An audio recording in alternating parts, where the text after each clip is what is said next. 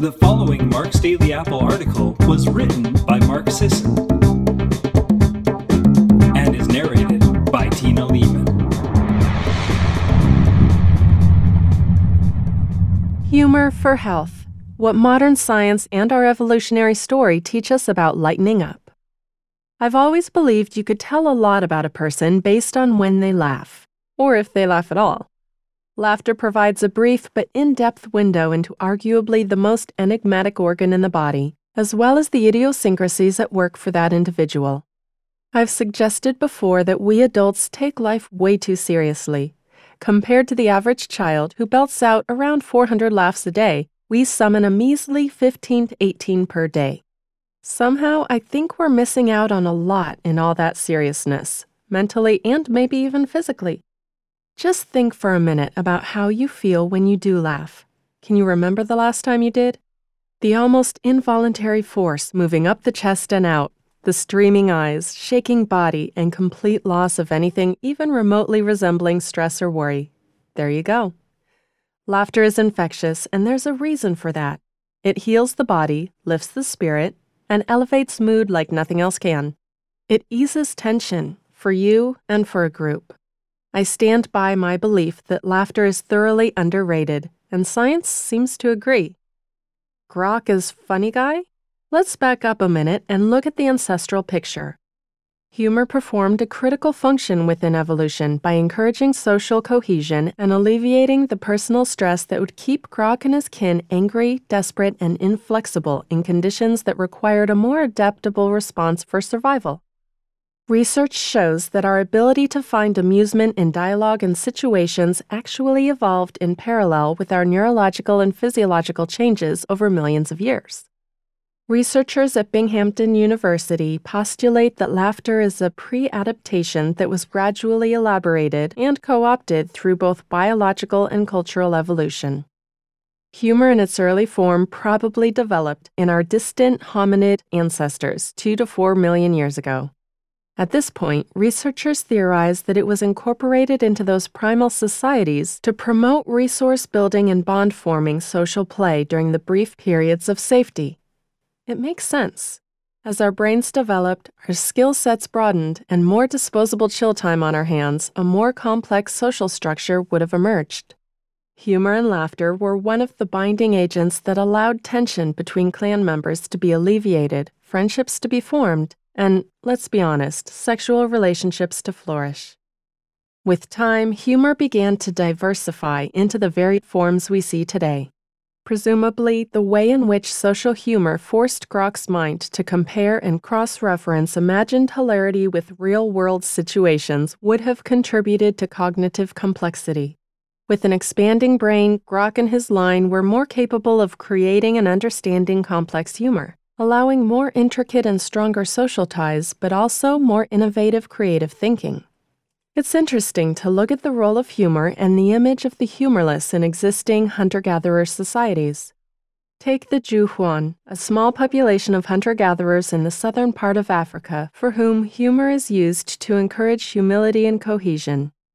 Quote, "Humor is used to belittle the successful but boastful Juhuan hunter. If that fails, he will be shamed with the label far-hearted, meaning mean or stingy." End quote. Man gets cocky. Man gets a chance to not be so cocky courtesy of a few humorous wisecracks.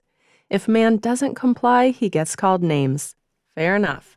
Which is usually enough in that setting to smooth things over and regroup. While it can be said that we still share many behavioral and societal similarities with our ancestral cousins, it's fair to say that humor was one of the things that set us apart during the early stages of our evolution. The frontal lobes of our brains make sense of the discrepancy between what we know to be true and the actual joke or comedic antics in question. This ability is unique to humans. While apes can act up and tease each other, they can't actually shift back and forth between multiple interpretations of a scenario. This requires a comprehensive memory, which our brains were already in the process of developing over 4 million years ago, but went on to hone ever since. With a larger brain, the depth and breadth of Grok's memory database increased, enabling him to create and appreciate more subtle forms of humor. In this way, we see the evolution of humor in parallel with the evolution of the human species. Pretty darn cool, if you ask me. A window into the laughing brain. Researchers at the University of Dartmouth sought to find out what parts of the brain fired up in response to humorous stimuli. They hooked up study participants to an fMRI machine to determine which areas of the brain activated during episodes of Seinfeld, great choice, and The Simpsons. Based on their responses, the team ascertained that joke detection occurred in the left side of the brain, specifically the left inferior frontal and posterior temporal cortices. This makes sense from what we already understand of these sections of the brain, with the left side helping us to process strange or curious information and cross-reference it with information already stored in our memory database.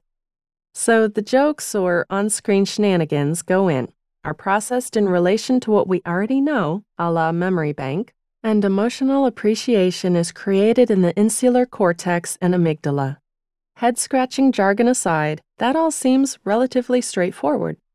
Scientists then looked at how different types of jokes were processed, finding that semantic jokes were processed in one area of the brain, puns in another, and cheesy guy-walks-into-a-bar type jokes processed in yet another location. Kind of makes you want to laugh at anything remotely funny when you imagine how hard your impoverished brain is working to process it. Obviously, when we're all over a punchline, our brains release a heady mix of dopamines via the amygdala. When we crack up, those dopamines are transmitted across the brain, which in turn helps us to join in and possibly contribute to the ensuing hilarity. When we're depressed or anxious, however, our mesolimbic reward system switches off the dopamine valve, making it harder for us to find things funny when we're in this state. The takeaway? When you're in a crummy mood, it's difficult to open the humor valve, but once it's cracked open, it's hard to return to the doldrums. Another study approached the use of MRIs in humor from a different angle. Researchers gathered up a crew of professional comedians, amateur comedians, and non-comedic volunteers, exposed them to certain amusing cues, and watched closely to see what parts of the brain lit up. In addition to verifying that specific regions in the left brain respond, they also discovered something interesting about the way comedians' brains work. Those professional comedians, and to a lesser extent the amateur comedians, had far more activity in the temporal lobe, which is associated with the generation of humor, than did the crackless, non-comedic participants. In a curious trade-off, however, they showed the least activity in the ventral striatum, the quintessential pleasure center and the location most associated with appreciation of humor. It's an intriguing bit of irony. In the process of becoming funnier, comedians increasingly lose the ability to appreciate humor generated by others. Perhaps they've immersed themselves in so much humor that those same dopamine receptors just don't respond to the stimulus anymore. In any case, a bummer for them. Professional comedians aside, perhaps, the neurology of humor can tell us something about a person's mental health. Neuropsychiatrist Richard Restak notes, humor impairment may point to operational problems at various levels of brain functioning. Restak goes on to explain that physical injuries to the right hemisphere of the brain, which plays an important role in enabling a holistic view of situations, can damage our ability to process and appreciate humor. Damage to this part of the brain can prevent a person from shifting between preconceived assumptions, using that memory database I talked about earlier, and an ironic or silly alternative presented by a joke or cartoon. These patients would instead show a tendency towards being excessively literal, with an inability to make the comparisons between reality and make-believe that enables an appreciation of humor. The health bonuses. Then there's the other side of the coin, how our natural human ability to appreciate and process humor confers physical benefit. Not that this is a new insight. In the 14th century, French surgeon Henri de Mondeville recognized that humor was an important part of the healing process, actively encouraging friends and family to visit his patients in order to tell them jokes and cheer them up. The original Martin Luther, philosopher and catalyst in the 16th century Protestant Reformation, used humor in his mission to cure depressed followers. 18th century English physician William Batty used humor to treat illness. You get the point. More recently, Norman Cousins described in his best-selling book, Anatomy of an Illness, how he attempted to treat a mysterious and rapidly progressive inflammatory illness of the spine called ankylosing spondylitis by watching hour after hour of Marx Brothers films and reruns of Candid Camera. Apparently that was actually funny in the 70s. While his claims were not, of course, scientifically verified, modern research suggests that any progress he made with his illness could indeed have been due to watching people, dogs, and other animate objects make fools of themselves.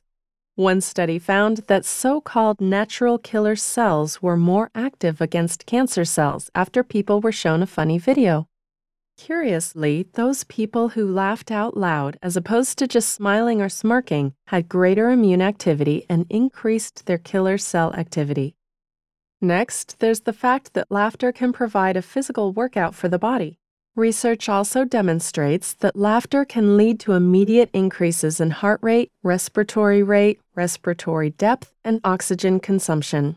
Those effects are very similar to what we experience during moderate to intense exercise, burning off stored energy. Of course, it's only around 50 calories per hour, but I'd venture to say it's one of the most enjoyable ways to be active. Finally, there's the oft-repeated claim that humor, and particularly laughter, cuts through stress like a hot knife through butter.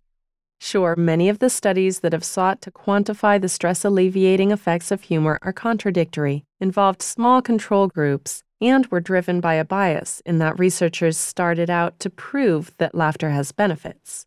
All fair points. Admittedly, there's a certain irony to the entire process as a whole. As E.B. White once noted, humor can be dissected as a frog can, but the thing dies in the process. But I don't need science to prove beyond an exacting shadow of doubt this particular health claim for my purposes. I know it has substance based on the fact that every time I laugh, I feel good. My mood changes, the air clears. Those I'm with feel it too, and we're suddenly all the better for it. To me, these are easily the most important benefits of laughing. The physiological bonus is gravy, fascinating as it is, because ultimately I'm out for quality of life. Like good primal eating, like play, like rest, humor offers the best of all worlds. It's an essential hallmark of human identity. It's a healing practice, a social unifier. It's therapy, elixir, and entertainment all at once. In ancient ancestral community, these purposes inherently coexisted, for living social tradition and just holding one's existence lightly. There's a thought. We moderns miss the point of this grand venture when we limit our experience of finer states like curiosity, awe, euphoria, and most easily and maybe especially, laughter. So go forth and find something to laugh at today. Netflix, YouTube, improv, memes, practical jokes in the office, whatever works for you. And have a great day.